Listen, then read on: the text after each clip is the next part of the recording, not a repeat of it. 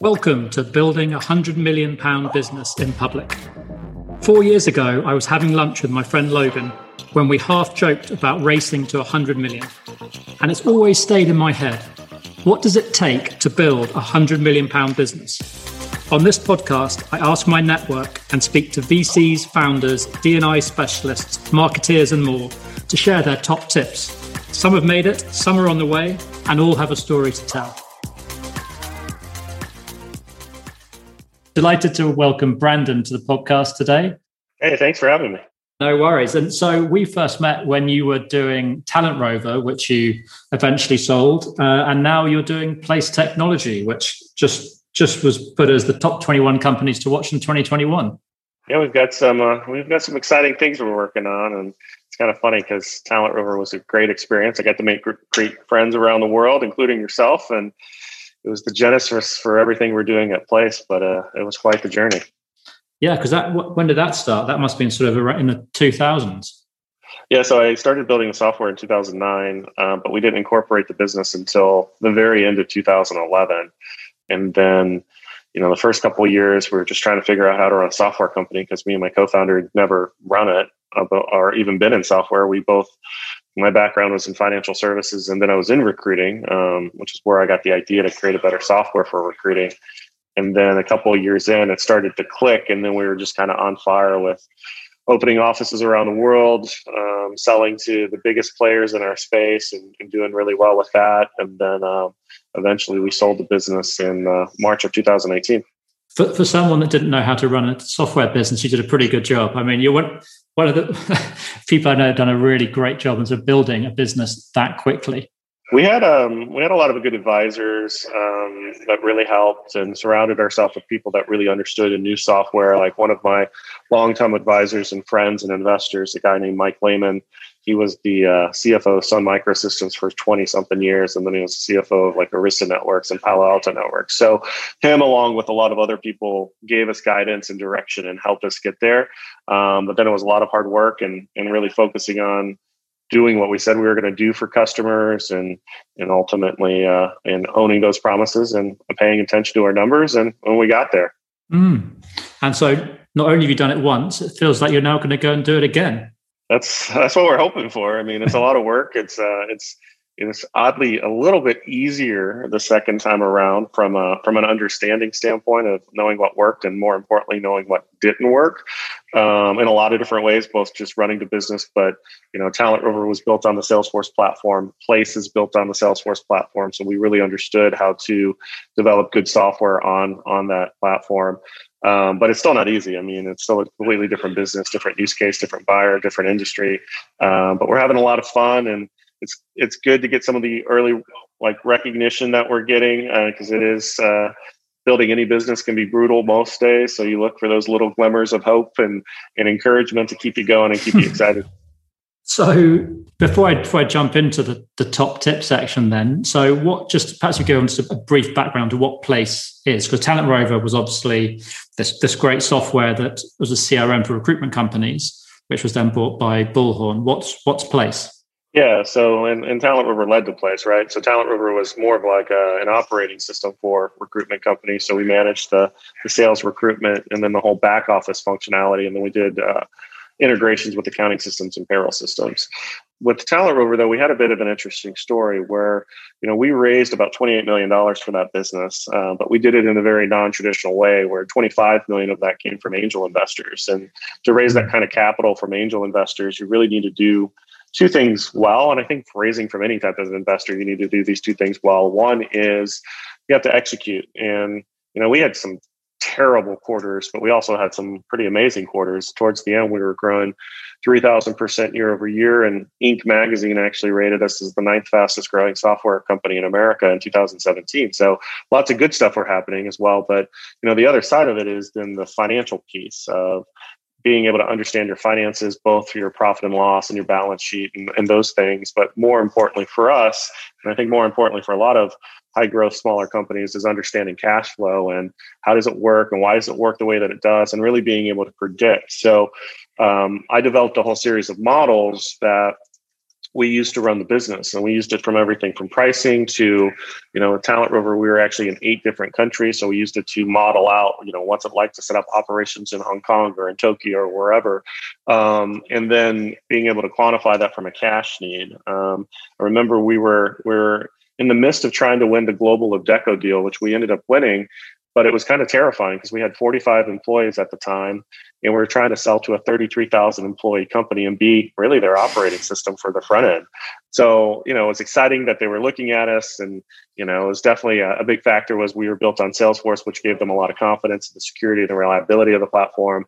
And the fact that we came out of staffing checked a lot of boxes. But the risk was, if we win this deal, can we actually execute? Can we actually deliver? Because going through the effort of winning, it's great, but if you can't actually deliver and they can't use it successfully, it's all for naught. So actually going back and going to the investors and talking about, hey, here's how much it's going to cost us to scale the business to be able to support this massive opportunity, and using these models and all of that to actually justify what I was thinking and how I was going to do this, what the operating plan was, and all of that. And ultimately, the investors agreed. We decided to go big, and it was the best thing we did because that was really the catalyst for us to win, relationships with other billion-dollar staffing firms as well, which just took the company into a different hemisphere and ultimately led to us getting acquired. But it was building these models, managing these models that I think was a key part of it. And I look back at the team, and we were spending probably 100 hours a month in the accounting side of our business, just keeping up with the models. And then I was literally on a plane for 2 weeks a month. I was often over to see you in London quite a bit. That's where I spent most of my time outside the United States. And I would still spend 20 to 30 hours of my personal time a month working in these spreadsheets because we just knew the value. But it was painful. They were error prone and just time consuming in general. So when the acquisition happened with Bullhorn, I negotiated out that I could leave whenever I wanted to leave, and did shortly after the deal was done. And I started doing some consulting work. I was 39 when Talent Rover sold. So I'm like, okay, I'm too young to do nothing, but I have no idea actually what I want to do now. And I also didn't want to do anything that was competitive in nature with Bullhorn or any of that. So I had to figure out who I was going to be next, and started doing some consulting work. So I started consulting for technology and services companies, really just to figure out what I wanted and try to give some value back to people. And where that quickly evolved to was these companies really wanted my financial models, but they also wanted to operationalize these financial models like we did. So I started looking around for software that was available. Couldn't find anything that I thought was exciting or really fit the bill. We bought licenses to software at Talent Rover with one of the leading providers of this type of software back in the day. And after 9 months of trying to get it implemented and scrapped it, went back to our spreadsheets. And, I saw the same thing, that there was not a really good finance platform for small and medium-sized businesses. And that's when the idea started to form for Place, where if we can create a highly flexible, adaptive, real-time financial forecasting finance platform for SMB mid-market companies. So then my thought evolved from there. What else does it need to do? Like, one of the biggest problems with forecasting is getting the data where it needs to be. So I talked to a bunch of CFOs and heads of finance and said, where do you spend your time all month? And, mostly they said, we spend most of our time, and our team spends most of their time copying and pasting data from one system to the next to get it to a place where we can actually do stuff with it. So I wanted to solve that problem with what we were doing. I wanted to connect the flow of data and essentially go from, the original sales lead all the way through collecting cash and back, and just eliminate all the administrative stuff in between. It's a very similar concept of what we were doing with Talent Rover, of one platform to unify the whole business. So that thought process was already in my head. And then the other thing I wanted to solve with it is what we call democratizing data. Like, I never understood this when I was at the bank or when I was with Kelly Services or even at, the smaller companies I've been at, why everything that finance works on has to be in this magical bubble that no one else has access to. Basically, you're waiting 30 to 45 days to get your financials back so you can make decisions on the business, where business needs that information real time. And then on the flip side, finance needs to be able to trust the data coming from the business so that they actually know what to put in their forecast and they can report it correctly. But yet they live in different systems and they're siloed. So I wanted to bring them together and bring the finance platform inside the operating platform and unify that so you can collaborate and get the visibility and really just trust data back and forth. And that's where the idea came for Place. So then I decided to look at Salesforce platform and said, is there anything on the Salesforce platform that does this? Obviously, I'm familiar with it, and there wasn't. Had conversations with Salesforce. They were super excited about what we're doing in our past relationship, and Place was born. So started building it in the end of 2018, started selling it in January of 2020. So, starting a software company right before COVID was a fun little task that we had. So you had all the normal challenges of no one knows who you are, and we're doing things a little bit differently. Like financial forecasting software has been around for 30 years, but the way we're doing it's different. So, we had a good year through 2020. It was nice because we were actually able to help a lot of companies think through and plan how they survive through COVID. And that set us up for some really exciting things that we're now working on. What I love about that story is how, firstly, you got the idea from for Talent Rover from when you're doing recruitment, and then you got the idea from Place from when you're doing Talent Rover. So you're kind of like each time you solve one problem, you solved your biggest problem with your next business, and then you've seen like in sort of the COVID era, cash is super critical. I mean, everyone's looking at cash in a weird way. I imagine that's put this right at the top of the agenda. Yeah, I think everyone's looking at cash, and I think the way that you've historically looked at how to forecast has changed. Like 2020 disrupted all of that because you couldn't just compare what we're going to do in 2020 to what we did in 2019. You had nothing to benchmark against because, it's basically what happens if we have zero sales? What happens if everything stops? And that's not something you would ever typically forecast for. So the mindset around forecasting changed, which worked for us because I've always forecast more off of a rolling plan. Like I want to adapt as things go. Because I want to take the best advantage of what's happening in the business and happening in the world and pivot my financial thoughts around that versus just sticking to a static budget that you create. And I think static budgets have their place. It's a good benchmark to see what you were thinking in the beginning of the year, how you did, but you can't run your business just off the budget because you're going to miss opportunity. And that's really the concept of what we're doing is to give you live data, both operational data and financial data, so that you can make these decisions real time, quickly. And also you can then disseminate that to the team. Like your marketing manager can actually see not only leads and stuff that are coming in, but what's their budget and what's the ROI and what tweaks could they make in the middle of the month to improve performance versus having to wait for that information to be given. So that's really our goal. But yeah, I mean, Talent Rover came because I just didn't understand why the software for recruiting was so terrible and so disjointed. And Place came because I lived locking myself in my home office on the weekend after I'd been traveling all week, but locking myself in the office all weekend to figure out these forecasts because they were just too important. And it was a big sacrifice from personal life. And I know other companies and other people are struggling with that same thing. I definitely hear. I mean, we've all spent lots of time with more time with spreadsheets than we want to. And the trouble is, you also step away from that spreadsheet and you come back to it in a few weeks' time. Sometimes you've forgotten exactly what's going where, and then it breaks. And yes, or you share it, and now you have different versions, and whose is the right and whose is wrong. Like it's just a mess. Yeah, and I imagine also this idea of like real-time forecasting, getting that data, particularly in like lean startup methodology and just how we're trying to operate as businesses these days, like less command and control, more agile, more in the moment. You need that real-time feedback as well. Yeah, and it's interesting because we partnered with a research firm that specializes in this space, and more than 60% of companies, both big and small, still do all of this in spreadsheets. And our goal isn't to replace spreadsheets. Everything you do in Place, you can easily export into a spreadsheet and do whatever else you want with it. But the process of building the spreadsheet, gathering the data, validating it, making sure you didn't enter something wrong, making sure you didn't break a formula or something like that, that I think is just archaic and just a waste of time for the team. Like I'd rather have our finance people being advisors and saying, here's what the numbers are actually telling you versus spending 95% of their time just getting the numbers gathered and making sure they're accurate. That leads nice down to this idea of like, so your top tip, your £100 million tip, what's the one thing that you've learned from like doing not only one business, but a second successful business on this sort of scaling towards 100 million? What's the one thing you would or wouldn't do? I mean, the number one thing I think, regardless of the number, and $100 million is definitely a magical number to look at. But regardless of the number, if it's 1 million, if it's 5, it's 50, doesn't matter.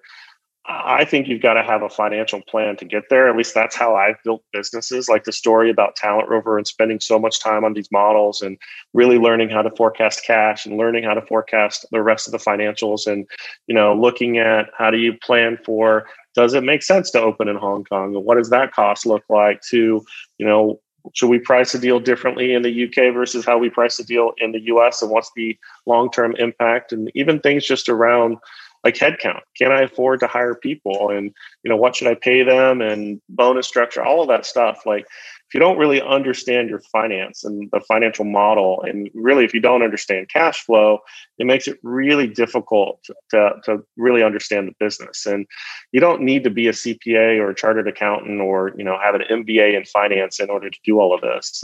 There's technology that's available now that can help. One advice that I always give to people, outside of just understanding your numbers, is to spend the time and go through your profit and loss statement with an expert and have them break down, okay, why does it work the way that it works? Why do we book things where we book things? And then do the same thing with cash flow. And I think a big miss a lot of early stage founders have is not really understanding cash flow. Cash flow isn't just sending out an invoice and expecting that cash to come in. There's nuance to it. Like, when do you send the invoice? What's the payment terms? What's the payment frequency? How do you forecast all that? How do you expect it? Do the customers actually pay on time, or are they late? Do you do the same thing with your vendors? Do you pay your vendors on time? What do you negotiate for your payment structure? And all of that has a real direct impact on cash.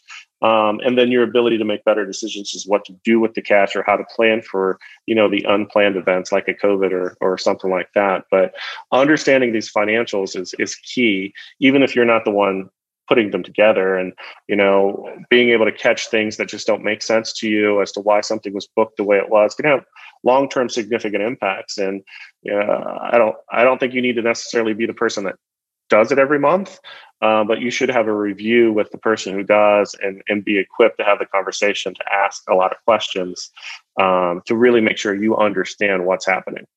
Yeah, I definitely feel that, because when we look at, say, with District 4, when we set up our P&L, we've changed the order of it so it makes more sense with the underlying structure of the business. Like, how you set up your P&L is different for different businesses, because you're telling a different story. So I think that for me is ultimately what a P&L does, is you are telling a story both to yourself, to your investors, to your team. And I think understanding what story you're telling is critical.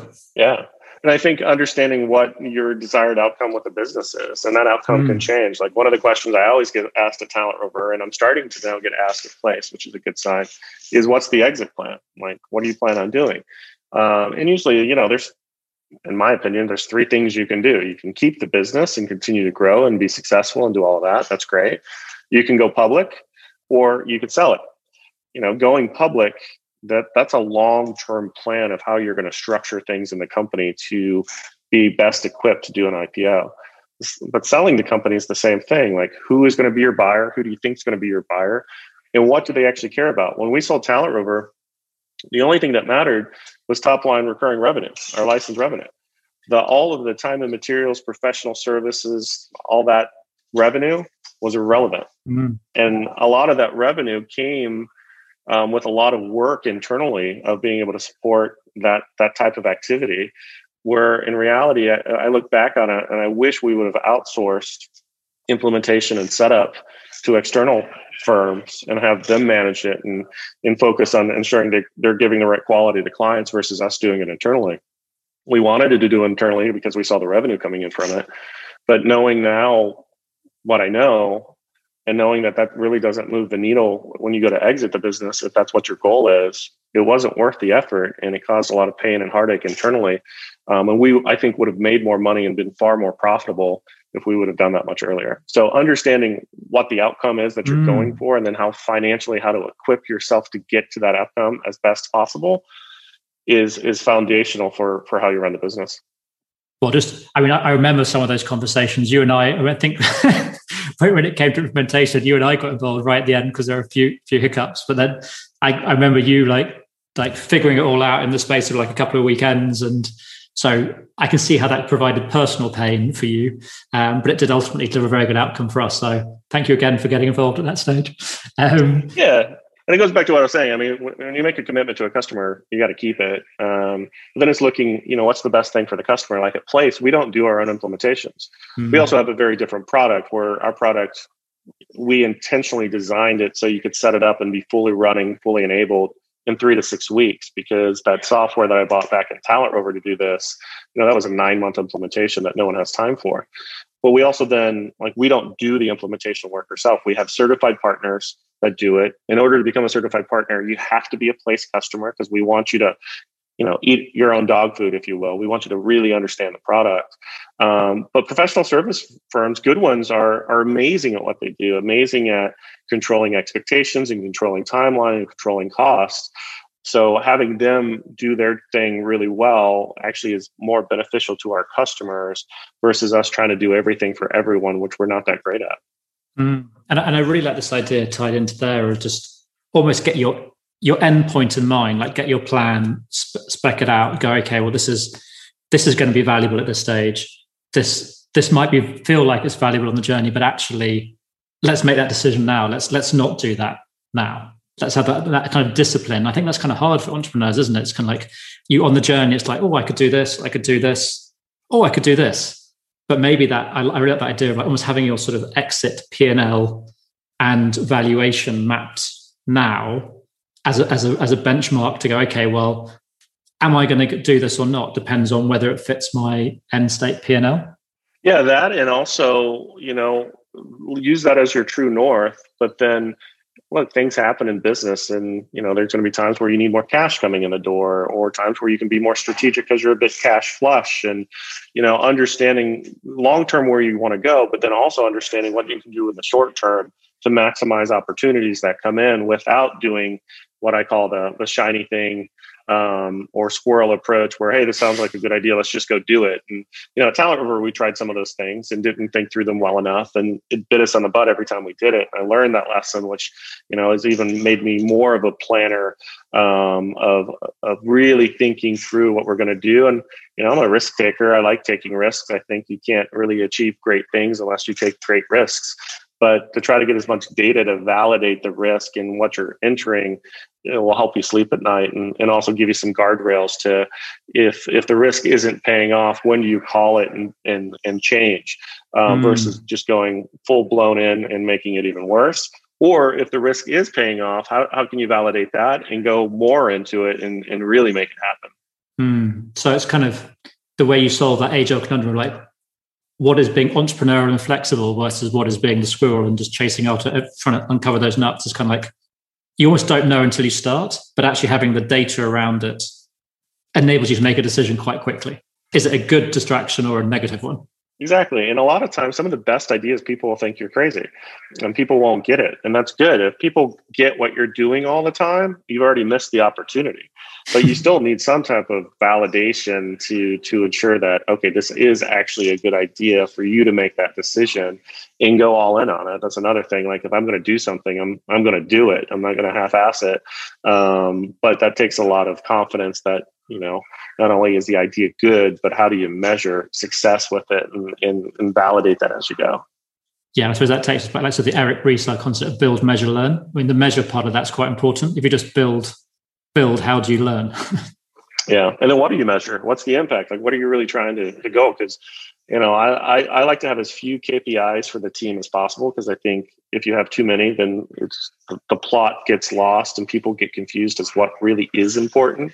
So that's another thing we do with Place, is we wanted to make financials transparent. Like, the business is also ultimately going to get the financial information that it needs to run, but let's give it to people real time. Let's give your sales team financial information about companies that they're either targeting or that they've sold to, so they can understand, is there more opportunity, or, is the account not going well, or whatever, or give financial information to your support team. So if a customer calls in and they're upset and they want some type of credit or something like that, the support agent can actually look at, hey, what's the financial relationship with this account, to be able to make a better determination of, yeah, let's just give them the refund. They're an awesome customer. We make a ton of profit from them. We don't want to lose them.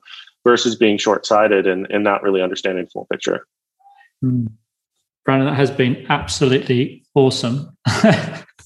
I've taken a lot from that, not least sort of start at the end and work backwards, and just also that kind of how to get that information in now, like how you can use technology to give yourself that visibility that often you get a month and a half too late. And you say a lot of like weekend spreadsheet-based weekends, death to spreadsheet-based weekends.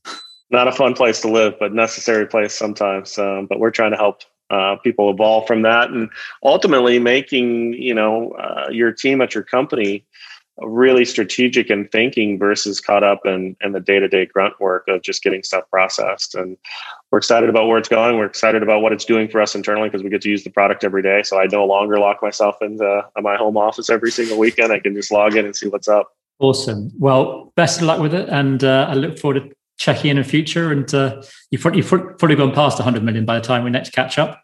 Well, hopefully we catch up before that, because it's not going to be super quick, but we'll see where we go and how long it takes.